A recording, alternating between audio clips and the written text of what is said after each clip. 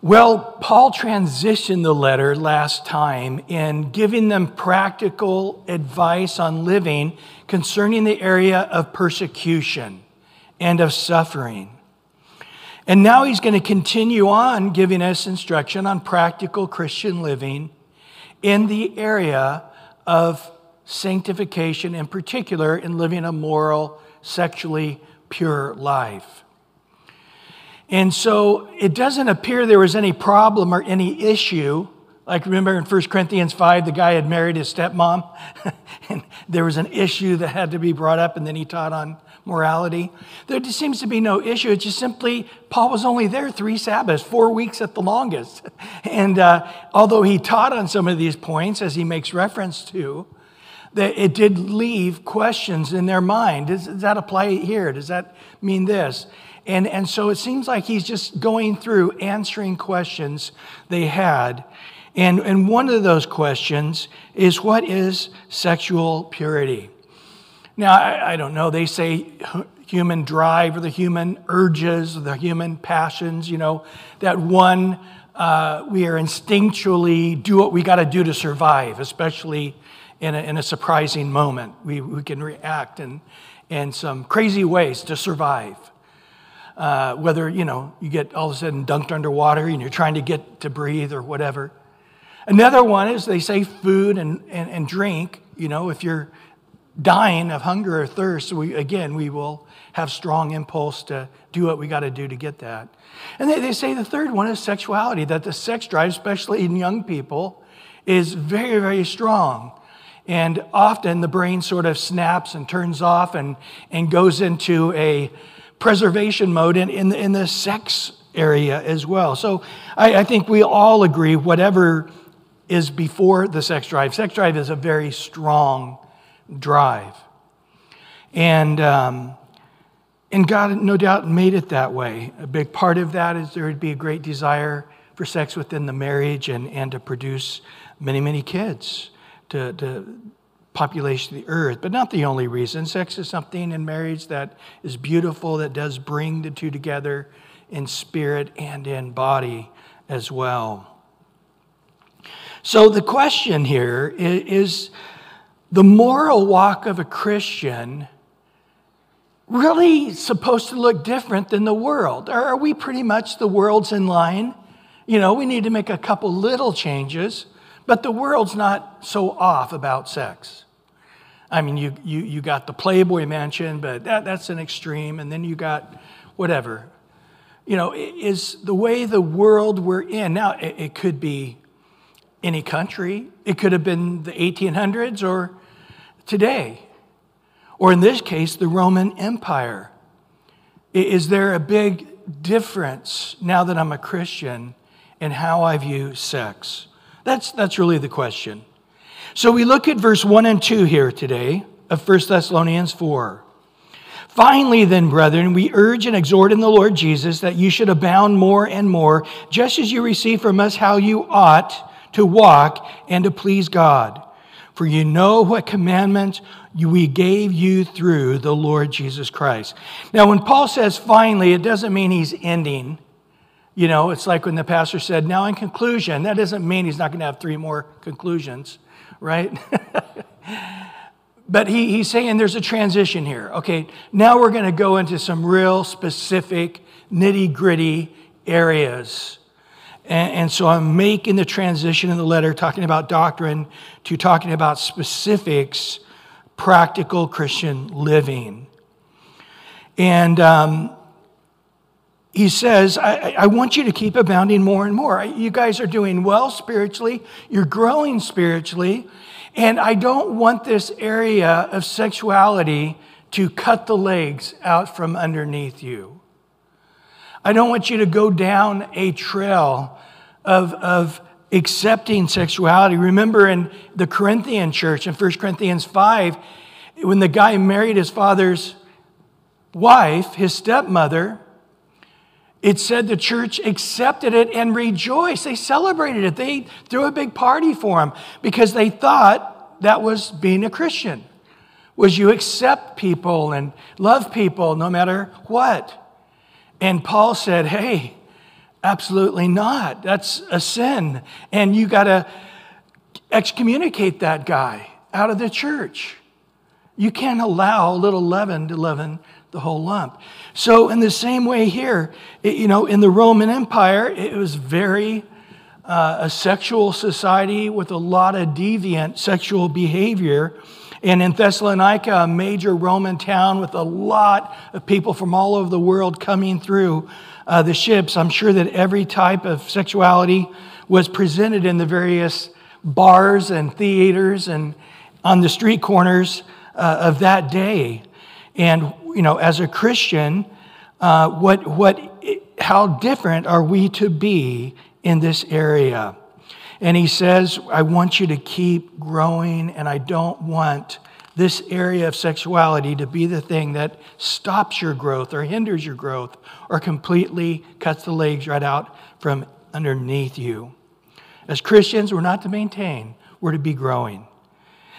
And so he says here, just as you receive from us. Now, we're going to discover that in many of Paul's letters, people would come along behind him saying, oh, Paul's my good friend. And he changed what he taught. He was teaching you before you don't need to be circumcised, but now he's telling everybody, and that's why we're here, you need to get circumcised. Sometimes there's something religious like that.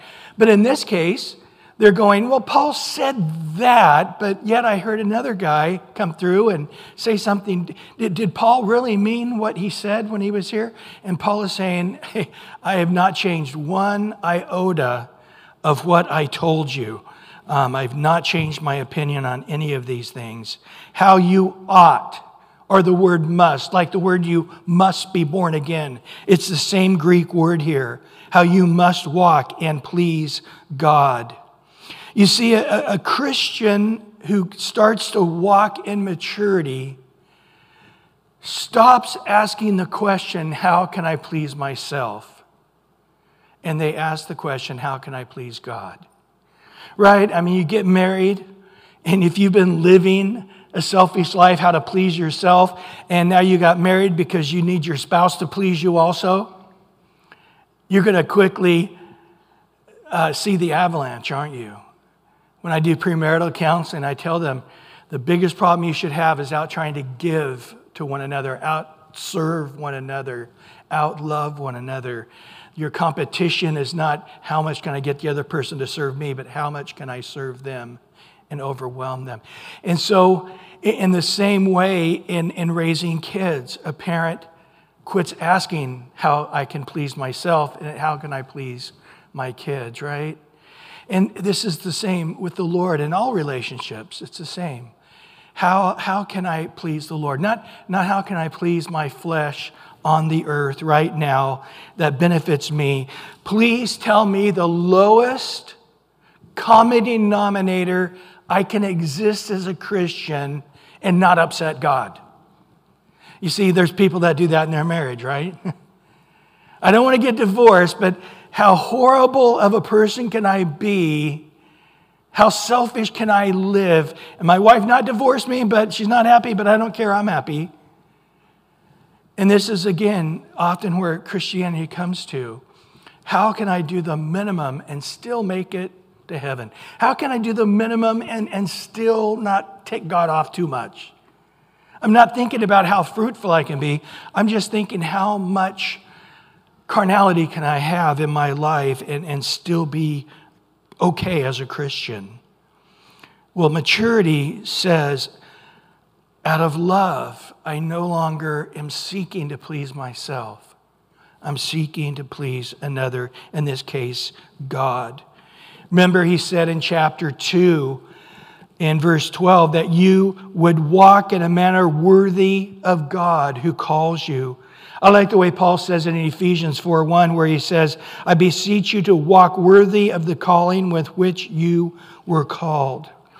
So I want to stop here because so often the way this doctrine of sanctification has been taught, or the way people hear it and then they just put it in the box and say, I know everything there is to know about that, and just sort of tune out the rest of the message, is the world's perspective of sanctification. Oh, you want us to live like Puritans. You're teaching Puritanism. You want us to go back and be like the Pilgrims. Or maybe a Christian version of the Muslim Shia law, where all the women are covered with a little slit for their eyes. Not quite that extreme, but a Christian version of that. No, understand that living in a way that is serving and living in a way to bless other people and not yourself is actually the highest form of living. And Paul says when we live that way, we then have all things to enjoy. You see, true joy, true enjoyment isn't coming and getting as much as the world you can get and still go to heaven. In 1 Timothy 6:17, he says, who gives us richly all things to enjoy. In 1 Corinthians 3:21, he says, for all things are yours, whether Paul or Apollos or Cephas or the world or death or life or things present or things to come, all are yours. And you are Christ, and Christ is God's. Remember what Jesus said to Abraham through the theophany of Melchizedek. He gave him bread and wine and he supped, and that's about all we know.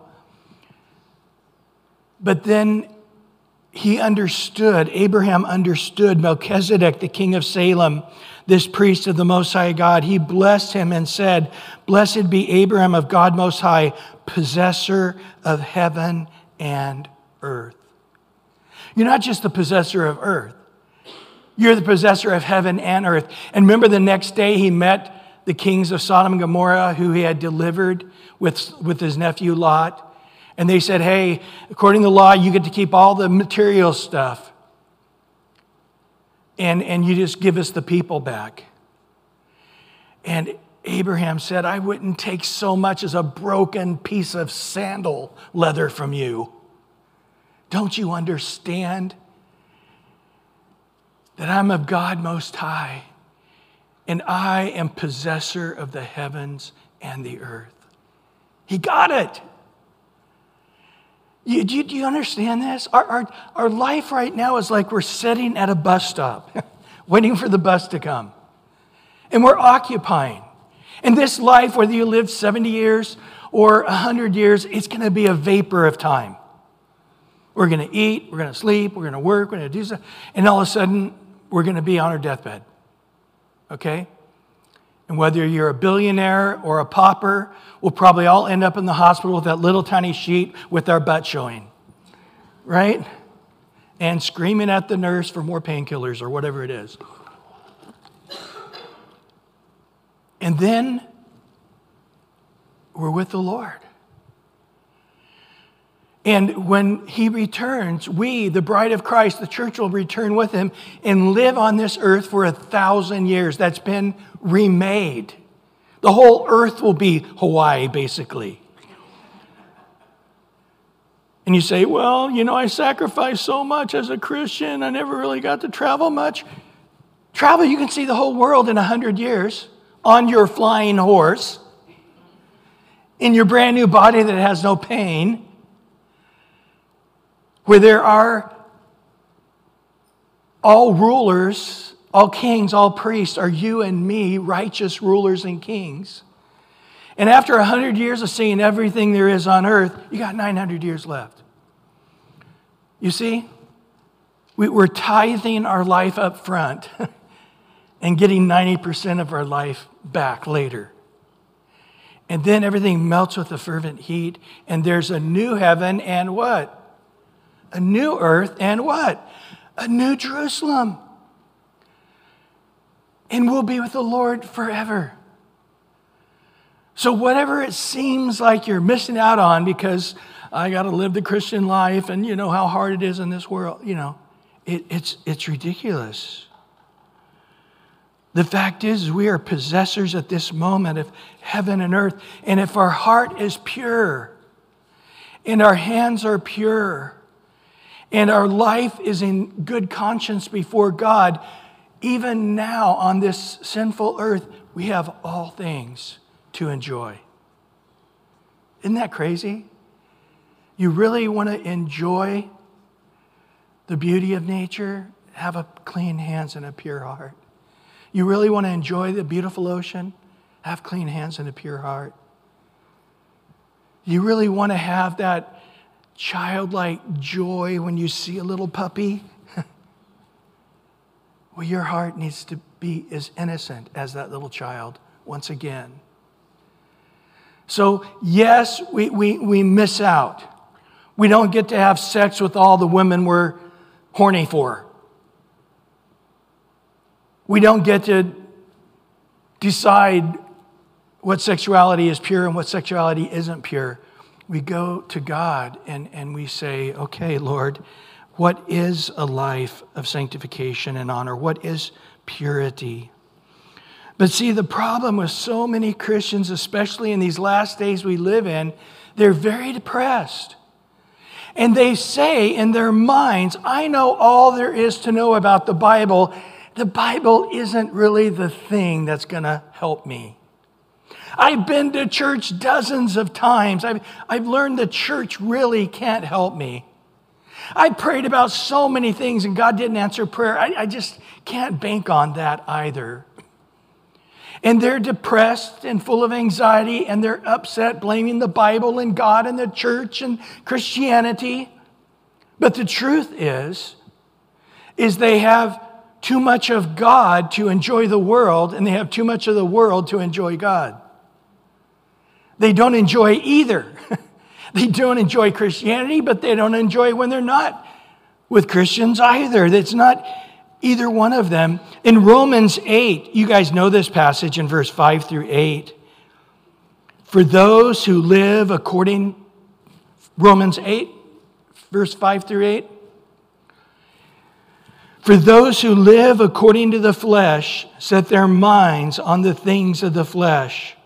But those who live according to the Spirit set the things of the Spirit.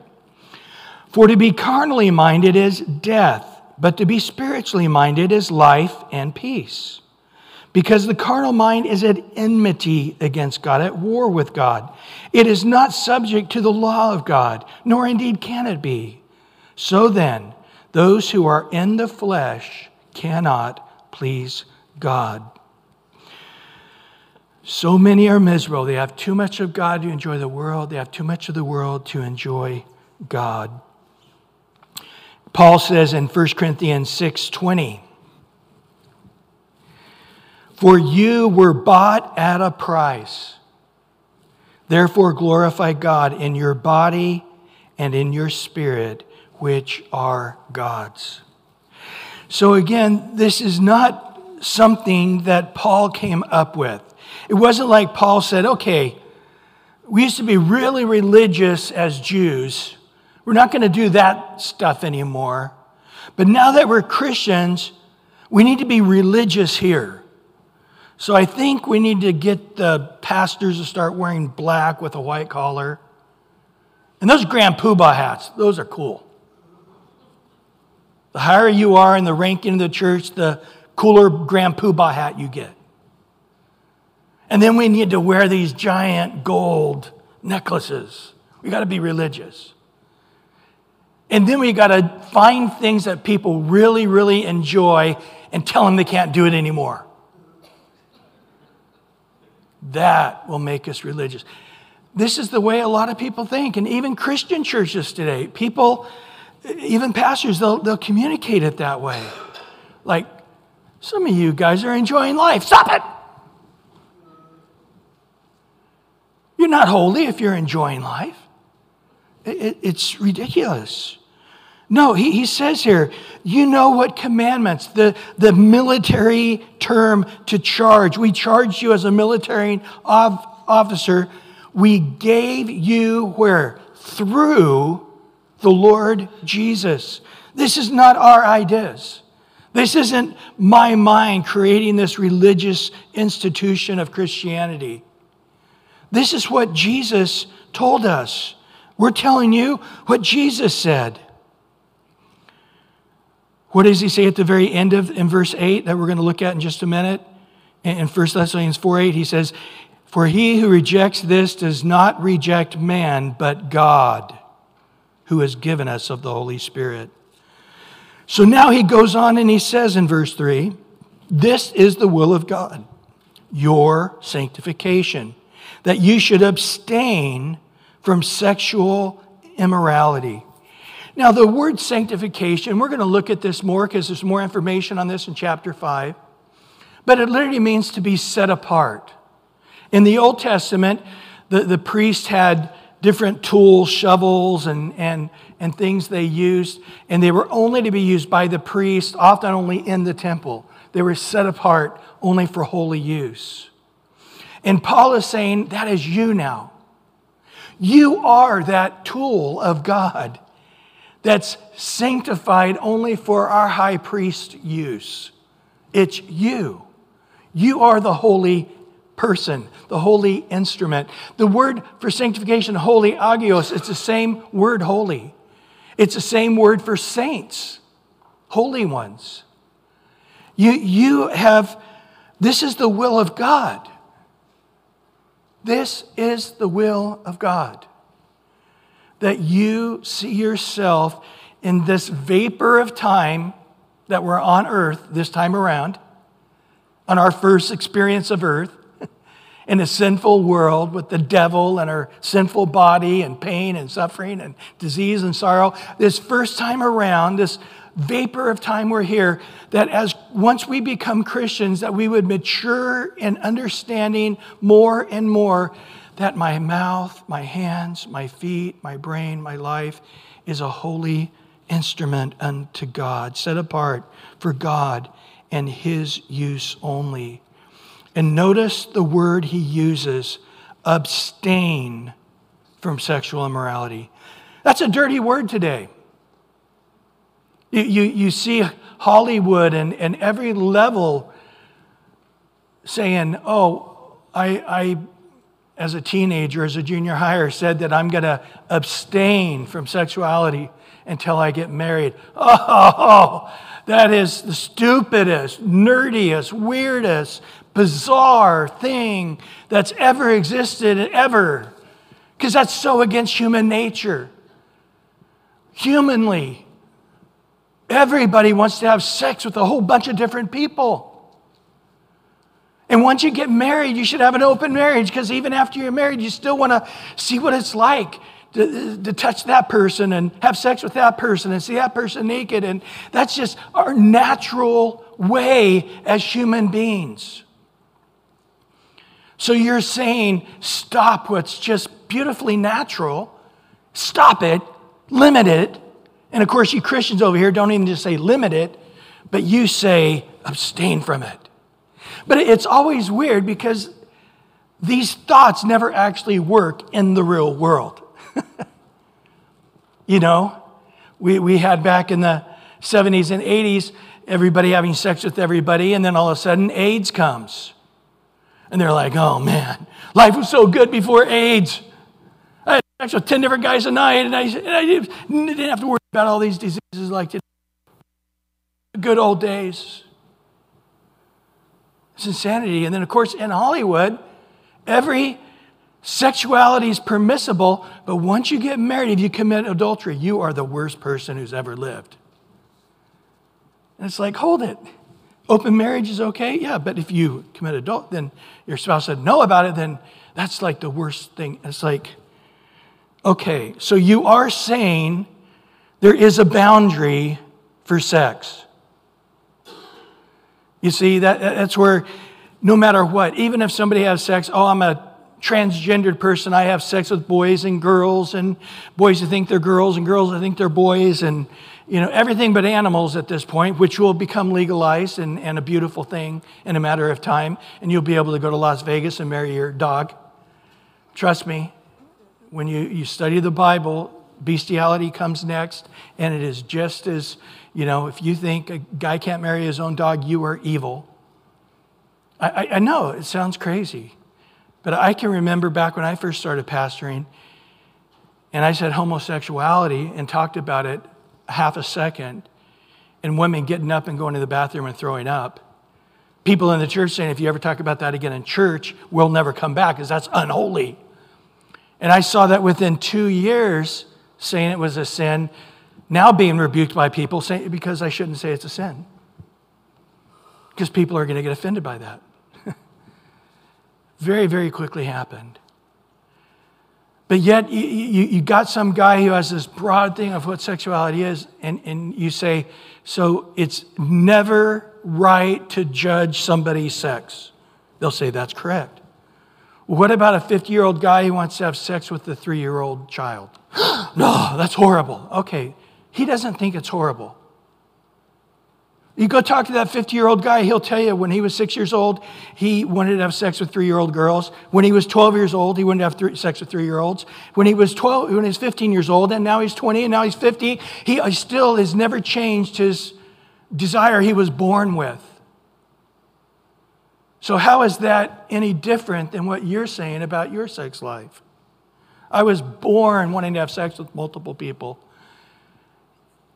But yet all of a sudden, this guy, you're now wanting to throw him in prison for his sex. So you do believe that somebody like yourself can say somebody's sex is not only wrong, but it's criminal.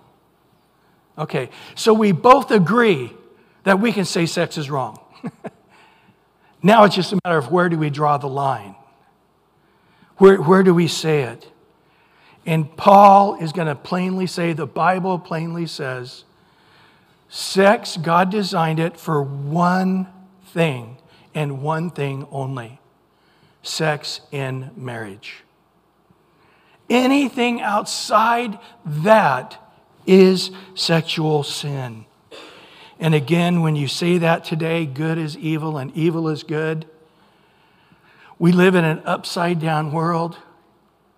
It sounds absolutely insane in these last days to say, God who made the heavens and the earth, God who made them male and female, made sex also, and it's a good thing. It's a wonderful thing. But it is only allowed in marriage. All other sexuality, we must abstain from it. We understand that word, right? We abstain from all others. So people today will often say, oh, I need you to pray for me to know God's will. What's God's will for my job? What's God's will for my education? What's God's will about this or that? But yet, they're living in sin with their girlfriend or boyfriend, or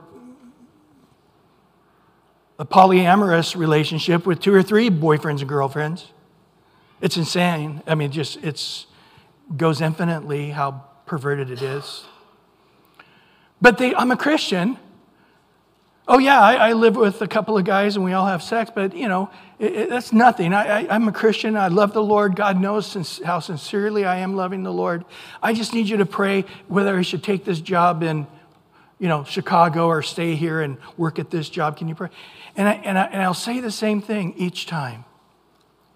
You can never know the specifics of God's will until you are a person of God's will.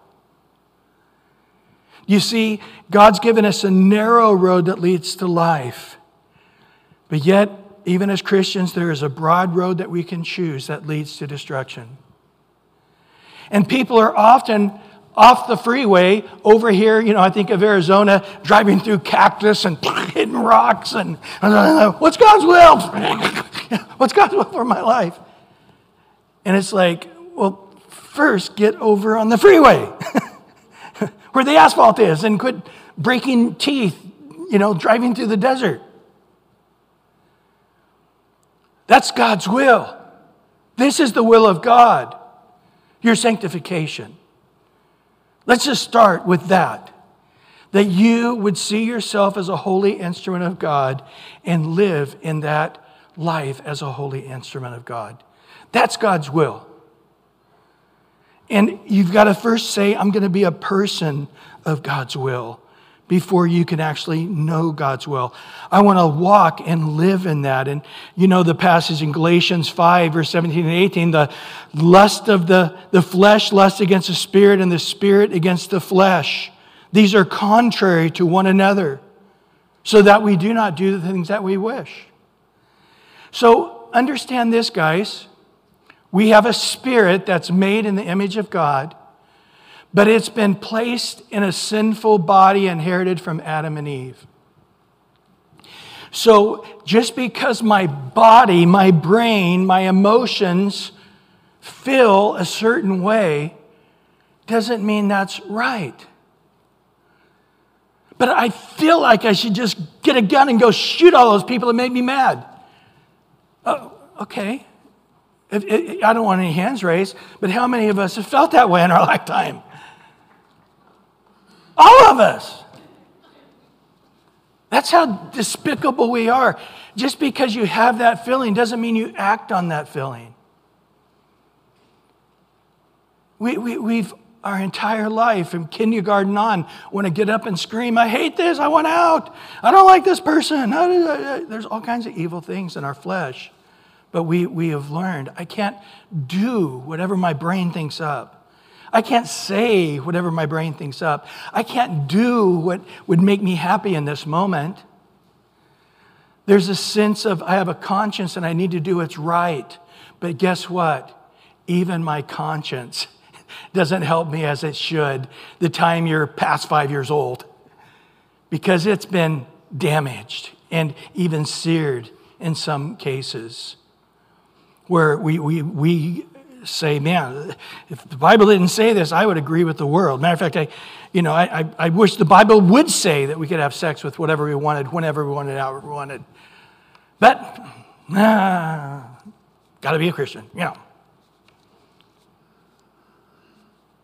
I mean, people have said, do you like the concept of hell? No, I don't. I wish there was no hell.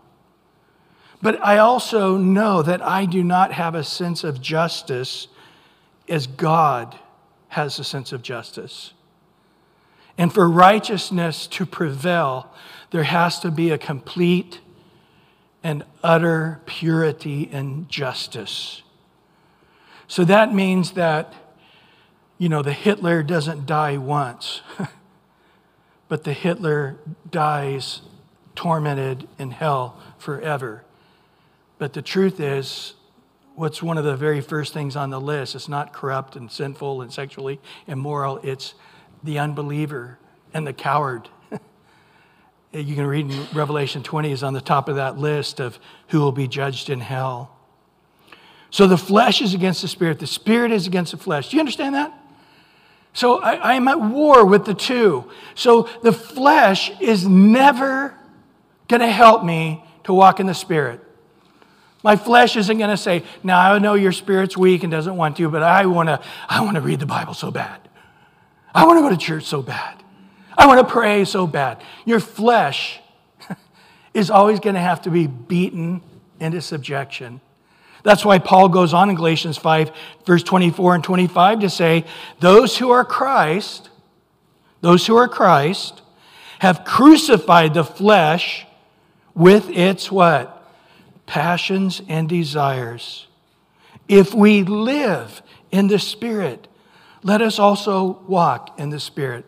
So those who are believers and the Spirit of God lives in you, don't let it stop there. I'm a Christian, I'm going to heaven, I'm just now, in cruise control until I get to heaven. No. That's a miserable way to live. If God's Spirit lives in you, now walk in the Spirit. And he says that we should abstain from this sexual immorality. Interesting, the word immorality here is the word porneia. We get our word pornography from it. But it's really just a word for fornication or sexual immorality. It's a very generic word because really we need to encompass all of it, don't we? And this is what he's saying. He's saying that we abstain from all sexual immorality, whether it's fornication or adultery or homosexuality or lesbianism or bestiality or in being effeminate. Deuteronomy 22, 5 talks about that if a guy acts effeminate like a girl or a girl acts like a man, that's an abomination in God. Of course, Leviticus 18, he goes into a whole list of sexual immorality that they saw at that time in the pagan world. It was pretty extensive. Read Leviticus 18 if you'd like. But it's interesting that when it comes to Paul talking about the list of the deeds of the flesh in Galatians 4, he starts out with 4 words all talking about sexuality. He can't just say, don't steal. Okay, what's that? Just one word. He can't use one word. He starts off in Galatians 5:19 by saying the works of the flesh are adultery, fornication, uncleanness, lewdness. The Old King James says licentiousness. And then he goes on to other areas. Why is that? Because it is a very strong desire, the sexual desire, and we want to play games with God. We want to find a workaround. I being a youth pastor and a college pastor, I've been asked this 100 times, Now, I know it's wrong to fornicate, but what if we lay in bed together naked just to cuddle and not have sex or anything, but just to have that closeness? Because we're going to get married. Probably 5 years from now, we're going to get married. That's not actual fornication, is it? And I'll take them over here going, okay, there's not just one word. Let's look at the other ones.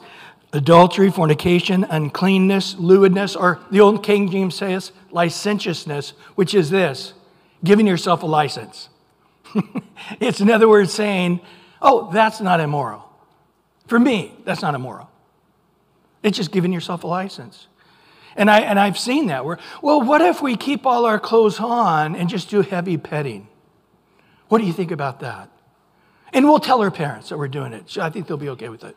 And what if it's just a workaround? And I'll just say, okay, let's go through this again. Adultery, fornication, you're not going to do those two. What about uncleanness? Anything that's impure. I just got to stop here and make this clear for a moment. There is no sin in existence that is a sin because God said it's a sin. And this is what the world says repeatedly. I remember doing For Every Man an Answer years ago, and somebody called in and they said this: if Jesus came back right now and said homosexuality wasn't a sin, would it not then be a sin? And the answer is homosexuality isn't a sin because Jesus said it's a sin at all. Matter of fact, I don't find anywhere in the New Testament Jesus says it's a sin. In the Old Testament, it calls it an abomination and a sin both, but it never is. You see, when Adam and Eve were created, was murder a sin? Was stealing a sin? Was lying a sin? No, not until God said it in Exodus 20. Is that true? No. Sin is sin because it's sin. It's just reality. It is truth. Let me give you an analogy.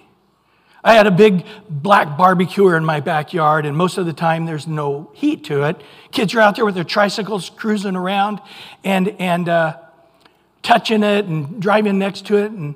But now I'm out there barbecuing. I say, hey, you can't get next to this. And I put a bunch of chairs up to keep them away. You guys play over there. And they're going, I touch that all the time. You're wrong. That won't burn me. And I'm like, yeah, but I got heat in there. I'm barbecuing. It will burn you. And they're looking at that black barbecue, and it looks identical. And soon as I step away for 1 second, they run over there, touch it, and they're burned. And they come over to me with a dirty look and kick me in the shin. That barbecue would not have burnt me if you didn't say it would burn me. The only reason it burnt me is because you said it would burn me. Now, is that true? No, it was going to burn them either way. I just would have been a bad father had I not warned them. You see, God made us in His image. In His image is purity. And things that are not pure, they damage our soul that we can't see. They damage our spirit that we can't see. They damage our body that we can see. They damage relationships and intimacy and relationships we can't see. It damages our brain in ways that we can't see. And so if you're just looking and going, well, if I have sex with whoever I want, I'm looking in the mirror, I look the same thing and nothing seems to bother me. And you're not just a physical human being.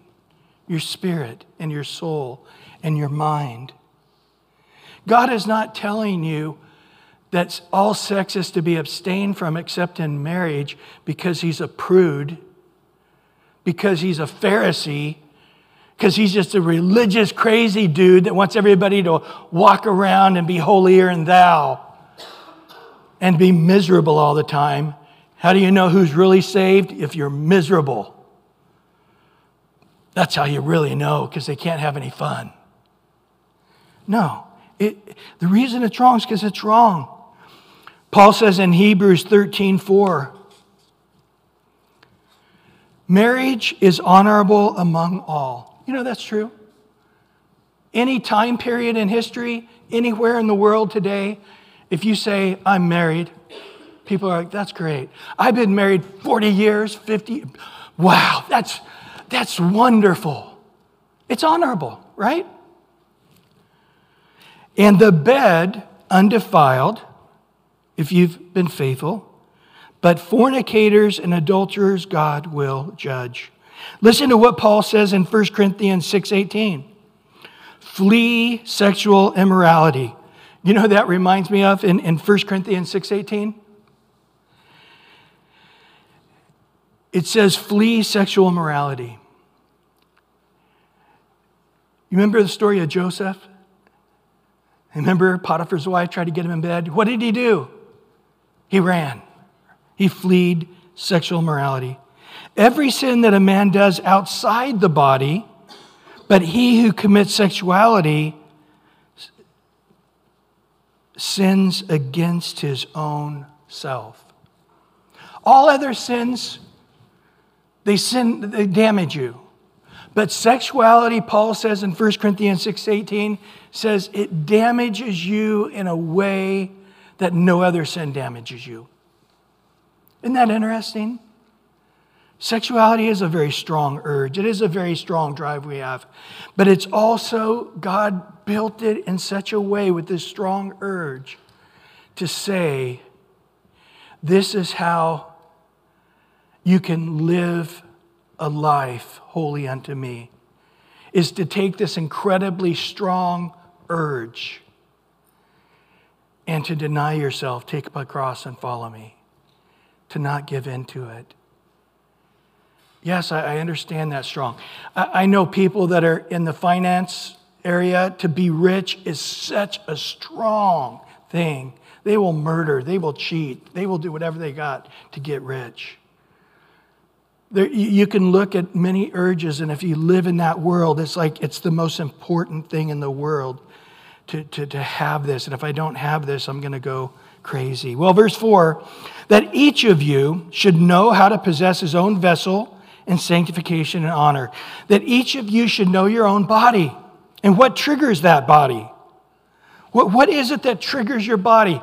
What is it that causes you to be sexually stirred up? What is it causes you to cross that line from being tempted to actually sinning? Know your own body. James 1, we know this well, verse 12 through 16. Blessed is the man who endures temptation, for when he has been approved, he will receive a crown of life, which the Lord has promised to those who love him. So God knows it's a big deal. And he's saying, man, those who make it, I got a crown specifically for those who don't give in to temptation.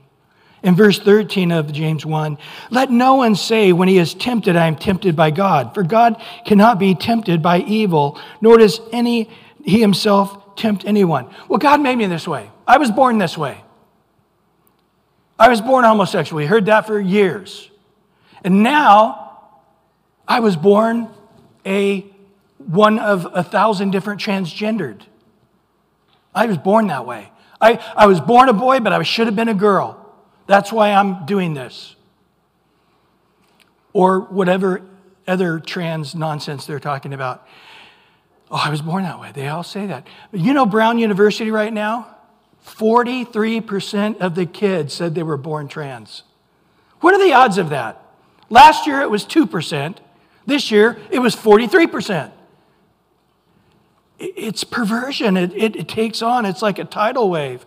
It just starts impregnating the entire society, and everybody's brain gets twisted, and good is evil and evil is good, and no, normal is horrible. Normal's oppressive. I was born a boy and I stay a boy. That's oppressive. I'm born a girl. I stay a girl. That's oppressive. I'm a boy, but I want to have sex with the other boys. If I say no to that, then I'm being oppressed.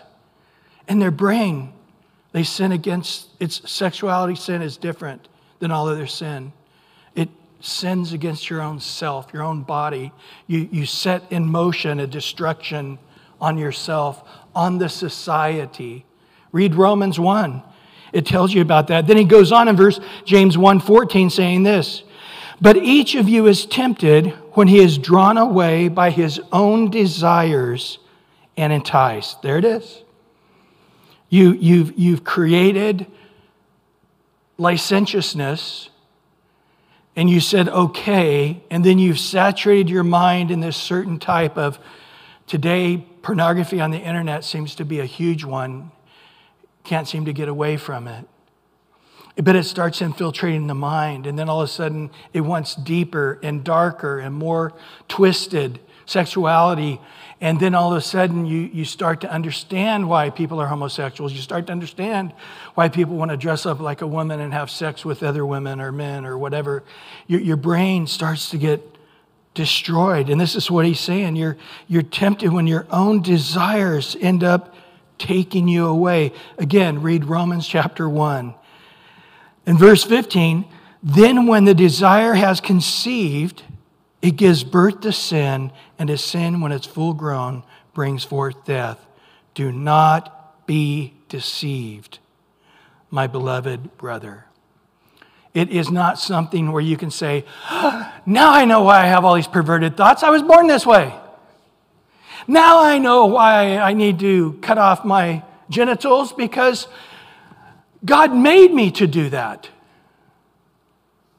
God's behind it. God wants that. I need to find a church where they understand this and oh, look at this United Methodist, this Episcopal Church over there. Not only that, they have a lesbian pastor, and she's explained it to me from the Bible. This is glorious, and everybody interprets the Bible as, being a homosexual or transgender some way is a sin. It's because they're heretics. Yeah, I agree. Somebody's a heretic here, but it's not the last 2,000 years of church history that are heretics. But then he also adds, he doesn't just say in sanctification, but he says in honor. That our sexual desires should be kept in check in such a way that we are honorable. That ladies would live in such a way, the way you handle yourself, the way you dress, the way you talk, the way you approach other people in this world, that it's clear to them that you're honorable and you're a rock. Men, in the same way, the world would see you and they'd know that you're honorable. There's no flexibility there. There's no opportunity to be tempted there or to be enticed there. We are to be holy, sanctified, honorable. We are, in essence, to be different, unique. When people try to say holy, today we've got it where, again, it's in this religious mode. You see a priest in his outfit and, oh, he's a holy person. Or you see some monk in his Buddhist outfit, he's a holy person. No. Get rid of the word holy altogether if that's what you're thinking. Unique. We are to be unique as God is unique because we're made in His image. You know, when you study through the Gospels, Jesus' uniqueness surprises us, right? He's unique with the woman who's caught in the act of adultery.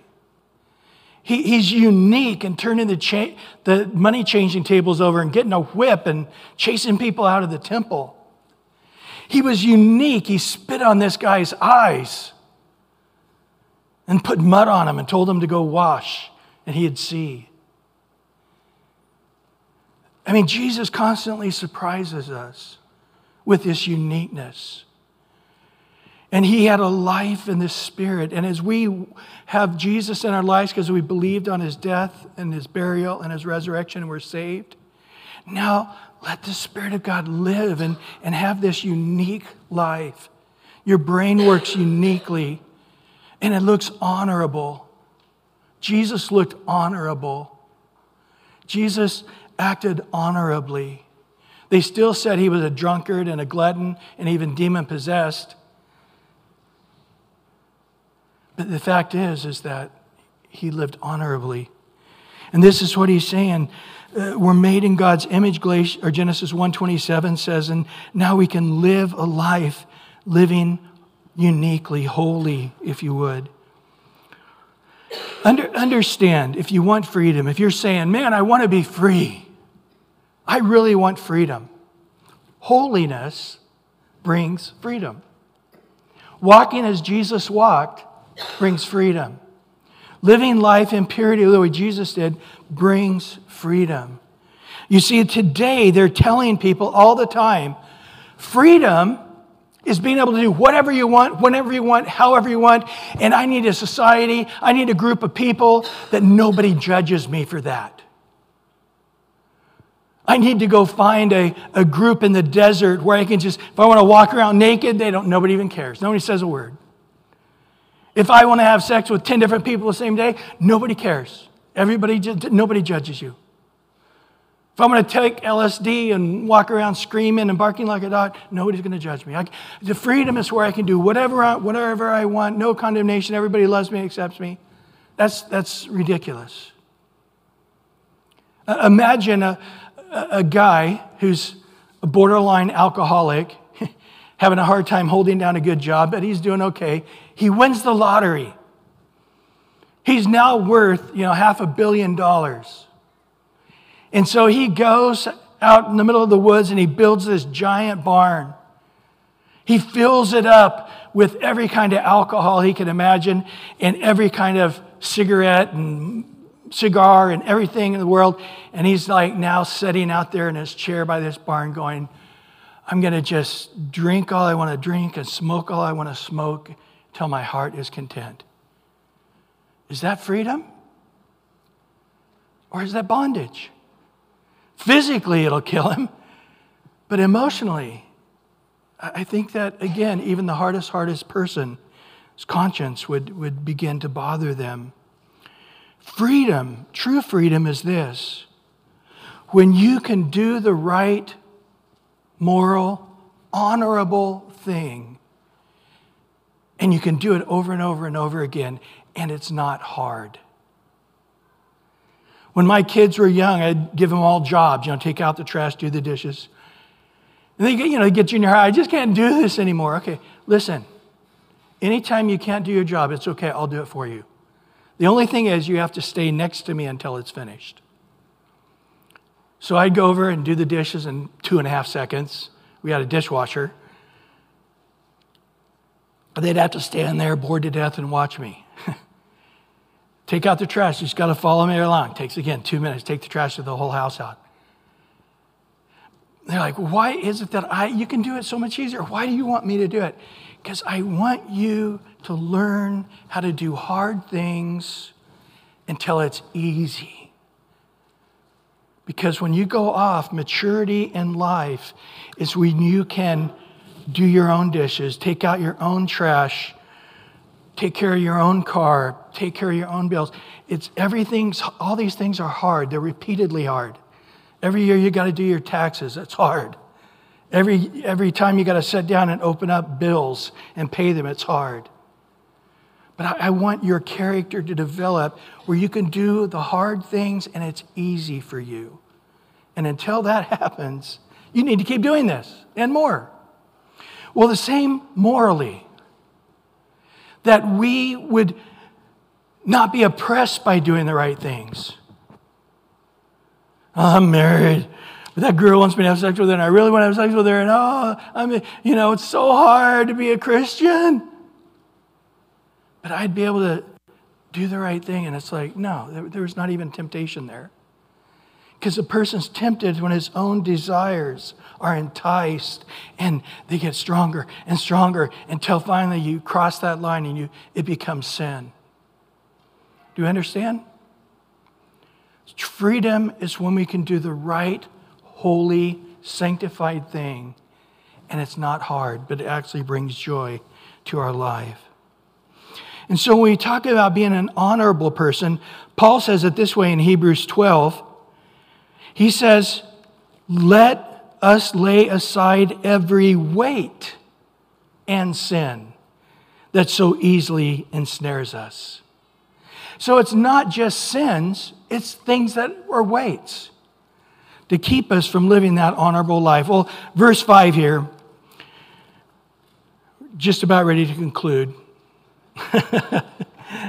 Verse 5, yes, my first of many. Not in passion of lust like the Gentiles who do not know God. I think you can just very simply say, no matter what generation you lived in, the 1300s, the 1500s today, didn't matter where you live on the planet, that the world's mindset of sexuality will be different than Christianity. They'll always define it in a way that's more permissive. There's a greater permissiveness in sexuality. At this particular time, Demosthenes says this: we keep prostitutes for pleasure, we keep mistresses for the day-to-day needs of the body, and we keep wives for the faithful guardianship of our homes. He had no problem with that. This is why we have 3 different women in our employment. Paul tells the Galatians that may the God of the Lord Jesus Christ and himself keep us from this, deliver us from this present evil age. Do we understand it? Do we get this? We are in the age of apostasia. That the majority of the Christian churches in the world right now do not see homosexuality as sin. Okay? Even in America, you can look, just go Google it. The majority of people in their 20s right now, virtually 100% of them, who say, yes, I'm a Christian, but yes, homosexuality and transgender and all this is okay.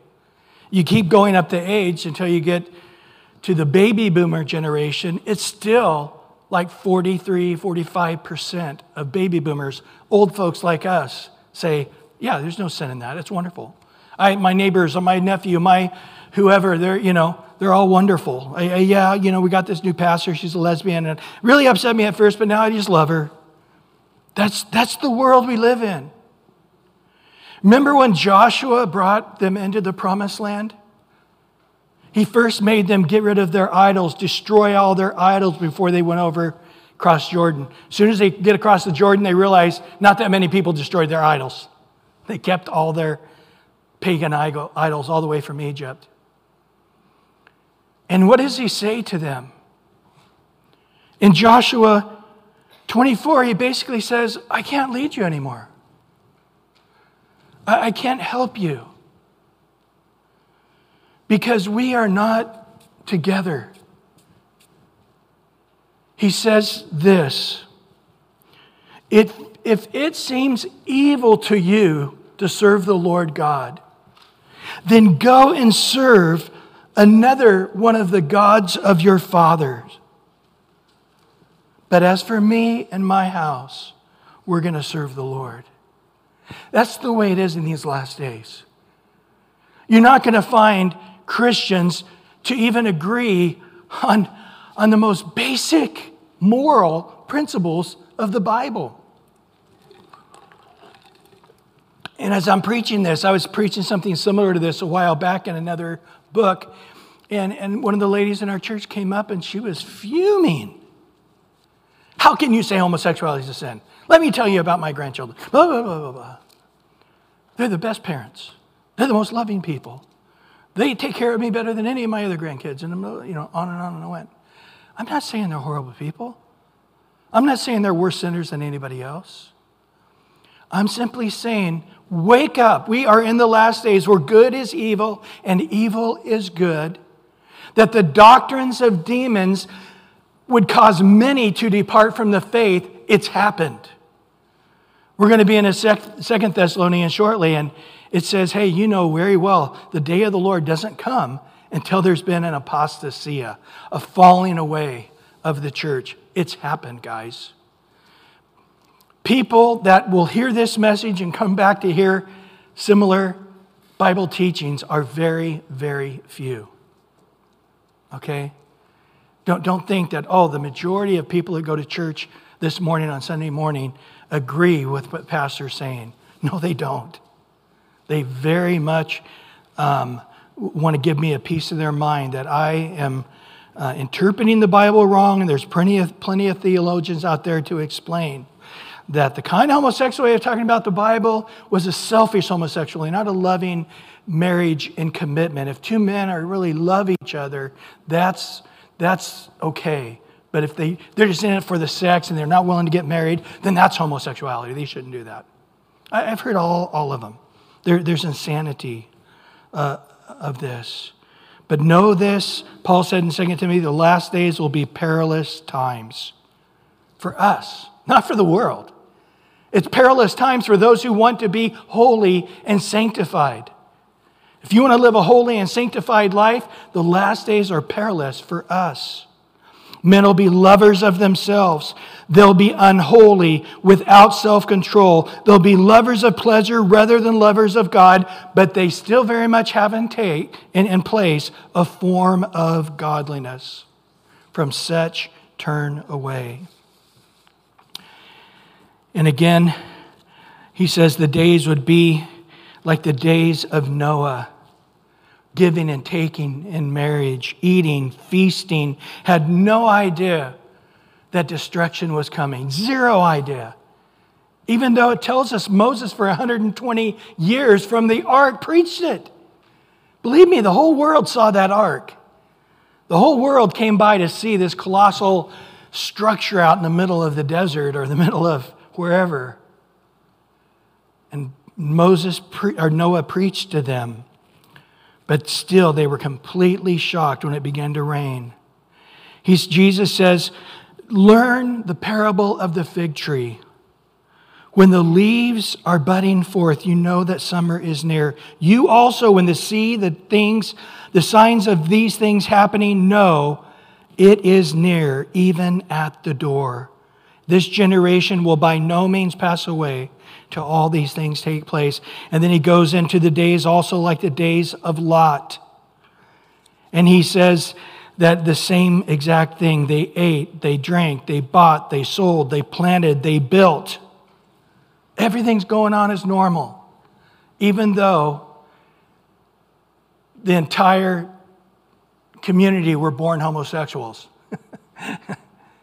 They were all born homosexuals. And when they were so tired of having sex with each other, when the two angels showed up, they looked like young men from the oldest to the youngest. They all were pressing in, ready to knock the walls of Lot's house in to get to those guys to have sex with them because they wanted the new flesh. But they were all born that way. It's not like something that's wrong. They were all born homosexuals, except for Lot. Again, it's insanity. But it ends that story in Luke 17:32 that says, remember Lot's wife. She was willing to go along with it for a portion. But when the angel said, if your heart's longing for that place because you loved living there, it didn't bother you, and you want to look back one more time and say, oh, I had such great designers for my home. I had great dresses there that I had to leave behind. He said, that'll be a sin. And she turned to a pillar of salt. He's saying that's the Christians. Well, it's perverted, and you got this sex pride parade where they're walking around naked and they have little kids, and they're trying to make all kindergartners read these 5 books on my 2 moms, my 2 dads, and now transgendered, and the school wants to take everybody to a transgendered party. I mean, what's the problem with this? We need to lighten up, be in the world, not of it. Remember Lot's wife. This is what he's saying, that we need to be standing fast. And Peter tells us that God delivered righteous Lot, who was oppressed by the filthy conduct of the wicked. And that righteous man, says it twice, dwelling among them, was tormented. I like the old King James, vexed in his righteous soul. There's the 3rd time. Righteous Lot, righteous man, righteous soul, from day to day by seeing and hearing their lawless deeds. Lot was not like his wife. His wife's soul wasn't vexed. His soul was vexed. He could barely stomach the place. But nevertheless, he was trying to stay there for his family and for the community. 2 men will be in the field. One will be taken, one will be left. 2 women will be at the mill. One will be taken, one will be left. If you knew that the man was coming at night to rob your house, would you go to sleep or would you watch and not allow your house to be broken into? Jesus therefore said, be ready, for the Son of Man is coming in an hour you do not expect. In Luke 21:36, watch therefore, pray always, that you may be counted worthy to escape all these things which will come to pass and to stand before the Son of Man. Well, in verse 6 here, that no one should take an advantage or defraud his brother in this matter, because the Lord's the avenger of all such, as we also have forewarned you and testified. So there were people coming along saying, yeah, Paul's a little more uptight about that sexuality stuff than I am. I'm a little more permissive. You can get naked and lay in bed as long as you don't actually have intercourse. Then that would be wrong. But, just lighten up a little bit. I mean, the way Paul's describing it, your whole city is full of wickedness. I don't believe that. And Paul says if somebody else is coming along and telling you something more permissive, he says, understand that the Lord's going to be the avenger of all such. In my personal life, when I was in college, I had these guys I was hanging out to, I really respected. And one day they were looking at nude pictures of girls in the dorm. And I'm like, what's going on? And they said, and I really looked at them spiritually, they go, oh, this is like God's creation. This is like looking at a sunset. We're just looking at the human body. I quit hanging out with those guys after that. But God will judge people that say otherwise. And then in verse 7, for God did not call us in uncleanness, but in holiness. The bottom line is God did not call us to a life of uncleanness. I want to finish here in 1 Corinthians 6, verse 15 to 20. Do you not know that your bodies are members of Christ? Shall I then take the members of Christ and make them members of a harlot? Certainly not. Or do you not know that he who joined with the harlot is one body with her? For the two, he says, become one flesh. But he who is joined to the Lord is one spirit with him. Flee sexual immorality. Every sin that a man does is outside his body, but he who commits sexual immorality sins against his own body. Or do you not know that your body is the temple of the Holy Spirit who is in you, whom you have from God, and you are not your own? For you were bought at a price, therefore glorify God in your body and in your spirit. And then the final verse 8, he who rejects this does not reject man, but God, who has given us of the Holy Spirit. If you disagree with this, Paul is saying, it's not me. It's not my opinion. This is God who is saying this. This is what God is requiring of you, O man, to walk justly, to love mercy, to walk humbly with your God. Well, we're going to talk more about sanctification in chapter 5. But there it is. And Lord, we just lay before you now that you'd search our hearts. See if there be any wicked way in us. Lord, are we loving you with all our heart, all our soul, all our mind, all our strength? Or have we listened to those in Sodom and Gomorrah and been persuaded by them? Is our righteous soul vexed every day by what we see and hear of the wicked world? If not, Lord, forgive us. Those who right now are being convicted, whether they're hearing online or hearing 10 years from now, that are having a deep conviction because they've been persuaded by others. They've been persuaded by their own mind. They've not been as bad as the world, but they haven't been holy as you are holy. Heal them right now. Forgive them right now. The Bible says we confess our sin. He's faithful and righteous to forgive us and cleanse us from all unrighteousness. Lord, give strength to each one of us like Joseph. Let us be honorable and run, even though the world may still judge us, but we will run in honorability and throw our coat aside and not commit sexual sin. Cause us to not just be a light, but a strong light to this very dark, perverted generation, especially as we see the signs of your return that are very, very near. Before we're raptured, the church is raptured up to be with you in these last days. Let us in these last days be as Noah before the flood came. Let us be as righteous Lot before destruction on Sodom and Gomorrah came.